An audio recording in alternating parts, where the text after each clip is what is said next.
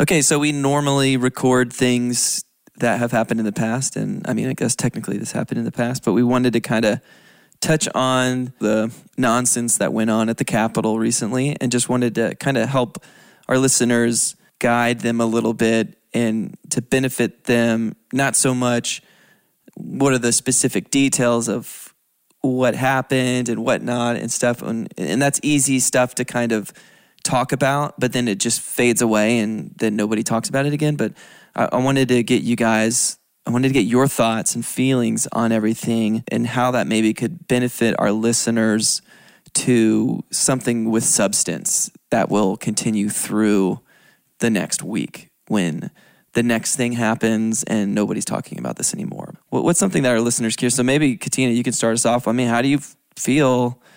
What are your thoughts initially? What are you thinking? What's in your brain? Well, what I'm thinking is more than anything is that I'm concerned for Black people. This whole situation, this whole week is a culmination and a manifestation, a physical manifestation of what has happened in this country for 400 years. And specifically, this week is like the pimple that came to a head post from like desegregation. I would say it's been building up from desegregation through that assimilation period, from assimilation where injustice was still happening to this resurgence or reawakening, because it was always happening. It's never not been happening, but because of technology, we were able to capture Trayvon Martin, Philando Castile, Sandra Bland, Tamir Rice, like so many names, where this whole movement of hashtags, where we're seeing Black bodies being slaughtered. We're seeing, what they call Karens in the park. We're seeing just this assault on Black bodies, on Black people, on Blackness, on Black children, on Black women. We're seeing it and you can't deny it. Combine that with, just the political landscape and just this desire to take over and have, an evangelical Christian kingdom on earth.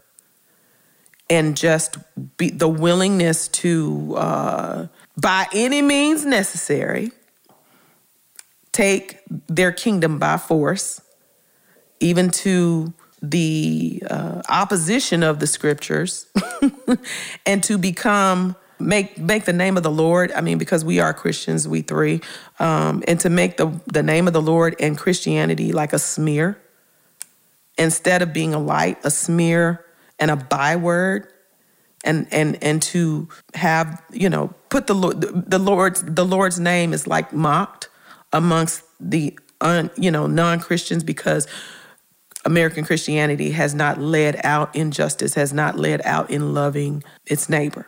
So just this whole, I would say, 40, 50 something years, this is like the pimple going, pow, And so this was not, Black people are not surprised. We are not caught off guard. We are not clutching our pearls, because this is what we see in some aspect in everyday life, whether it's soft shoe racism, microaggression, the people on social media who are still trying to make concessions and make these comparisons. Well, at least they didn't do what BLM, which is a lie, So this is nothing new to us. This gaslighting, this craziness, the use of nooses, that imagery, Confederacy, that imagery, we've seen that for 400 years. That's nothing new to us, and we knew that it didn't go away. My heart right now is for Black people to be Black. Out of all of this foolishness that we saw this week, somebody who said this, and they didn't mean it in this context when they said it, but I'm going to say it, Black folks, y'all ain't got nothing to lose. Be who you are. Embrace your culture. Stop hiding. I know that we have to code switch. I know we have to do some things to survive, but stop tucking and hiding. Be fully and unapologetically African American, and we are not a monolith. So, wear your Dickies and house shoes, your gold teeth, your grills, whatever, your Jerry curl, your drippy drip, or wear your Argyles and Oxfords. Wear, whatever. However, your blackness is best expressed through you, because there's this beautiful broad spectrum of expression. Like we don't have to all do it the same. But all I'm saying is, however you do it eyes wide open and unapologetically, because it's going to be what it's going to be, Ain't nothing that we've done changed. Like, we've pushed this conversation forward. We've done the work. We've laid out our blood, our sweat, our tears. And the racism and hatred that undergirds this country, while we can say, oh, it's better, we know it's not in so many ways. And there are different spiritual manifestations of the same, like it keeps playing out the same way, well, in different ways, by the same spirit, by the same demonic spirit. So I'm just saying, all I want to talk about is Black people, seek your healing. For those who are Christians, read your Bible with a decolonized lens. Undo the work of white supremacy in your life, in your worldview. Get free and live what I call a life of Black undignity. And in this age of indignity against us, like that's what our people have done historically. Eat your greens and fatback or smackback or whatever, like the fake fatback is, like whatever you want, like eat your whatever. Eat your swine, don't eat your swine. Like, take care of yourself, engage in self-care because it is necessary. Find a place of rest, find a place of lament. Cry out to the Lord, shout unto God with a voice of triumph. Dance, sing, like if you want to praise the Lord demonstratively, do that. Pull your car over on a safe spot on the highway, jump out and, Omegas do your atomic dog dance, or, shout and praise the Lord around the car. Like it just exists. Just live, just breathe, just be. And don't look over your shoulder. Just exist. Be wise. We have to still, be wise and cunning so that we can continue to live to see another day as much as it pertains to us. But at the same time, you have to find a way to live this beautiful Black undignity in a world that is indignant towards us. And I want to just say, like, from whatever authority that I have, that we have, Brad, we talked about this before, just as white men, to just unequivocally condemn the display of white supremacy and white nationalism that is now a stain on America's reputation all over the world. The insurrection that happened was not separate from the issue of racism. And just to point out, like, the groups that were in attendance there included the Proud Boys, included white nationalists who had been in Charlottesville, included neo-Nazis, included, like you saw the Confederate flags, that the group there, not everyone who was at the rally necessarily was motivated by racial issues, but racial issues were a predominant theme in the motivation of why this happened.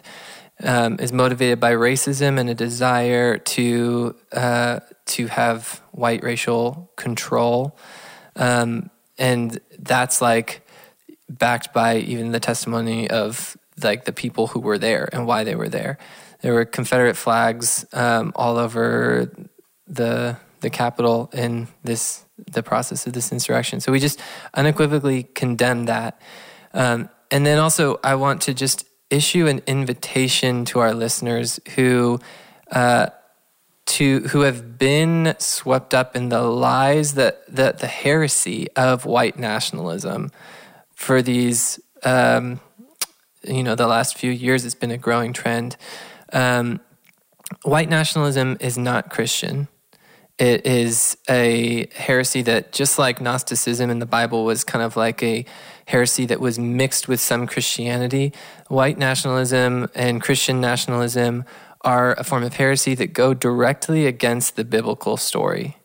So just real quickly, and this is where we say over and over again, like, Christians need to read the Bible, because like if you actually read the Bible and understand it, it completely rules out nationalism or Christian nationalism. The story of the Bible from beginning to end is the story of God's love coming and then dispersing throughout the whole world. That initially the call in the garden was to take the whole earth and subdue it to the glory of God.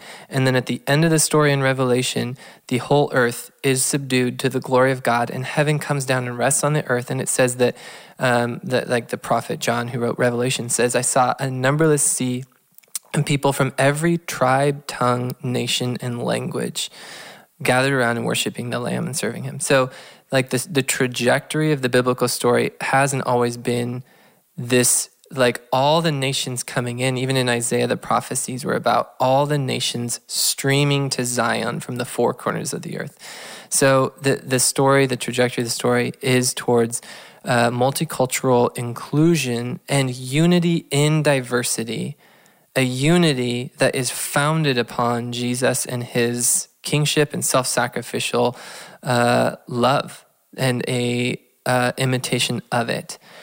And so that is like what the gospel is. The gospel is that Jesus, he gave up everything to save us and to elevate all people under him into a kingdom where they now get to re-become humanity as humanity should have been before people rebelled against God, and to re-become true humans. Like, that's the pursuit, is we're fallen humans right now, affected by sin and temptation, desire to elevate ourselves, our own pride that blinds us from reality. And God is inviting us to become again true humans where we love and are united. And the story of Christianity is corrupted into heresy if you think that it's a story about America becoming great. It is not a nationalistic story. If anything, it's a story of countries. The more Christian a country is, the more that country should be known as self-sacrificially loving its neighbors and other countries in the world. And that's not what we see. And that's tragic. And I want to just invite those of you listeners who have been enticed by the idea of nationalism, that sometimes the feeling of patriotism feels a little bit like a feeling of worship, and you cannot conflate those. That like America can be an idol, and I think it is for so many right now in the church. And I want to specifically rebuke that and say that like America, like it's fine to be patriotic and to like the country that you're in, to the degree that that patriotism unites you to your fellow citizens. But that patriotism has in our nation become a form of worship, and we saw like that worship turn into just an idolatrous and disgusting display in the Congress, and a racist display, because it's not even about American exceptionalism or American nationalism; it's about white American nationalism, and that's why you saw the racism mixed in. So we unequivocally condemn that, and I just want to just kind of like what continue what you were saying. It just like honor and lift up and encourage to whatever degree I can. And I know like the limitations of my voice here, but just to for my part to issue these words to the Black community, our Black listeners, that you are made in God's image with a glory that is unhindered by the lack of love or recognition that the white people around you give to it. And I don't know, I wish that I could undo the tragedy of how your humanity and your glory and your image bearing is not seen. And I can't undo that, but I can just contradict it and say that that's a lie. That you have worth and value, creativity, you have equal, like your perspective is equally valuable and valid, that you have just as much to offer the world, if not more, than those who happen to be in the positions of power to get the microphone. That you have just as much to say, even if you don't have a platform to say it, that what you think and what you say matters and has value, that your personhood has value and dignity. And so I just, in that and with that, want to urge and encourage our white listeners to, like, especially in this moment of tragedy and grief, to elevate and listen to what Black voices have to say about it. Look up what Stacey Abrams and what Reverend Warnock are saying in light of this, and hear the pain and the exhaustion and the groans of the Black community, but also just like let them say whatever they want to say and humble yourself to just value and bestow the dignity that is rightfully theirs by listening. And so I just would encourage our white listeners to seek out Black voices and to listen to them. Can you speak to what I'm seeing a lot, at least in my little bubble of friends and whatnot? A lot of people, Christians, are just, for some reason, white people, we don't want our pastors talking about real stuff. We just want them to say gospel, happy truths, encouraging Bible verses. And I think to us, it feels kind of like sticky, like kind of, I don't know, they're going outside of, like, at least they think they're going outside of what the Bible says.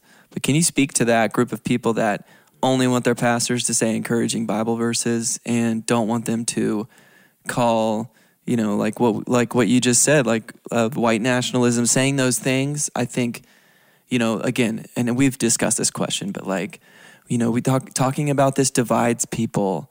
And can you just speak to them? Because we'll talk about this in an upcoming episode, but the idea that some news outlets and stuff are just assuming that you're going to believe what they say no matter what. So they're just assuming that you aren't going to put much thought, research into something. They're really just assuming that you're dumb and that you're going to believe this stuff. And so my fear is that they're kind of being swept under the rug a little bit with all of this. But can you speak to them? Like, what would you say to somebody who's like, hey, pastors, people are watching you, and you should be saying encouraging things and not things that divide? Mm. Yeah. So I think politics is divisive. And I think that there is a place to say that pastors shouldn't just pursue divisiveness for the sake of it, and that pastors should, there are certain aspects of politics that are not like moral aspects. Mm-hmm. And I think for there would be an appropriate place to say major in the majors, minor in the minors, focus on the things that matter. But there is a giant overlap between politics and morality. And there is a giant overlap between politics and biblical authority, because the Bible speaks into all kinds of things that overlap with politics. And so pastors cannot faithfully teach everything Jesus commanded and taught and just leave political sacred cows in place. Like, the church has a moral obligation to say what God has said about things. And sometimes pastors make the mistake of picking a side. And I think that is a mistake, because then you lose your third-party perspective to speak prophetically against the sins in both sides.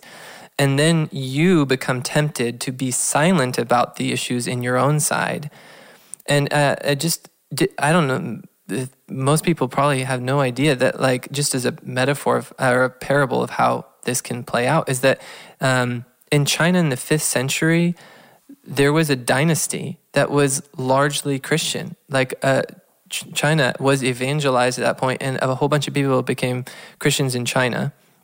But then the Christians who were there completely wed their Christianity to the particular dynasty and became basically they didn't become like a third party voice. They became like they married the religion to the dynasty, so that then when a new dynasty came in, the Christianity went out with the old dynasty. It became like married to politics in a way, so that once that political ideology was overthrown, now Christianity was thrown out with it. And I fear that like that's a lot of what is like going to happen in America, because Christianity has wed itself in large part, or a large segment of it has wed itself to what I think is actually a heretical idea of Christian nationalism.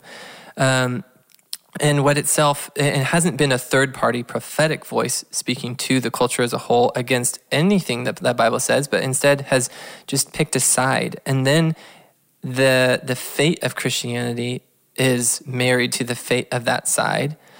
And then you lose your gospel witness to anyone who's not on that side. And it like corrupts Christianity itself, because then Christianity is in a cycle now of turning a blind eye towards the sins of their chosen side, because it does happen on both sides. I think there are Christians, both liberal and conservative, who this is could rightly be speaking to. So, I mean, obviously, the elephant in the room, it happens more on the right. It happens also on the left. And then there's also Christians who are faithful to being third party, like not just not just loyal to a political party, and instead speaking prophetically to both sides. So I would encourage you, if you are in a Christian space where your pastor is supporting a political party, I would just flatly encourage you to leave that church and go somewhere where a loyalty is higher to the kingdom of heaven than to the kingdom of earth. And that's regardless of which political party they're supporting. Like, our loyalty should not be to a party, because then we are just tempting ourselves to have a distorted perspective. I think that there definitely is. There's a danger sometimes in talking about both sides, and I know this is not what you're saying, Aaron, but I don't think that this is a both sides issue. And oftentimes white evangelicals will try to make it a both sides issue, racism a both sides issue, when racism is just racism. And they will try to convolute because they want to deflect from racism so that they can uphold their system of privilege and not be challenged to be wrong. I mean, because that's the thing. That's a challenge with the structure, the construct of whiteness. It's like when you start peeling back the layers, I think people are afraid that there'll be nothing left for them. And I think that there is so much more value to you as a person outside of the construct of whiteness. And you'll probably say, well, Katina, there's so much more to you outside of the construct of blackness. Well, black people didn't create the construct of blackness. And we're trying to fight our way out of something that was not designed for us or by us, but was designed for us. We literally want equality, and we want human rights and dignity. And I think what at the heart of white supremacy is that there's an idea that there's going to be a reckoning and a repayment. So we have to keep this structure together. We got to hold it together because they're going to pay us back. I really think that that's a giant fear. And and my thing is, if we were going to pay you back, you would have been paid back. Because, we're very resilient people, you know. And by and large, you have not seen just displays of hatred that has oftentimes been justified. Black Lives Matter protests have been by and large peaceful. And there is no way that Black Lives Matter or Black people could have done what has been displayed this week without, we have died for eating Skittles, playing with a toy gun, laying in our house sleep, driving our car. We have died for unoffenses.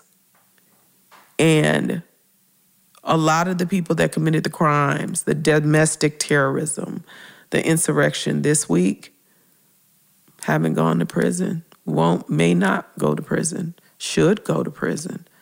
These are, federal crimes that were committed. And the people who participate, like who incited this, should be in prison and probably will never serve a day. And so I just want to challenge you that there's more to you. If you want to look at me and look at us and say, there's more to you than your blackness, you're an American. Well, let us be Americans. Let us exist outside of the construct that this country has designed for us to suppress us, to oppress us. But there is certainly more to you than clutching on to what the privilege of whiteness has given you. And there's certainly more to your discomfort, your little discomfort, your tears, you having to step into the space with a black sister or brother. Like, that's not the worst thing that you will ever experience in your life if you shed a few tears. Like, so oftentimes white sisters and brothers have turned the TV off. Oh, I can't watch. I can't see. You need to challenge yourself to see, because if seeing is all you have to do in this, then you'll be all right. Because some people have to see and experience what you only have to bob in and out of at your convenience. Step into the space. Step into the space. There is a reckoning that's happening. Like, this is a point in no, like, there's a reckoning. And I think that it's a sad day, speaking to Christian America, it's a sad day when the world is outdoing the church in doing the work of justice and in loving their neighbor. Sick of being upsold at gyms? My guy, you're currently a base member? For $90 more, I can upgrade you to our Shred membership. For $130 more, you'll be a Swole member. And for just $300 more, you'll reach Sweat Platinum. At Planet Fitness, you'll get energy without the upsell. Never pushy, always free fitness training and equipment for every workout. It's fitness that fits your budget. Join Planet Fitness for just $1 down and $10 a month. Cancel anytime. Deal ends Friday, May 10th. See Home Club for details.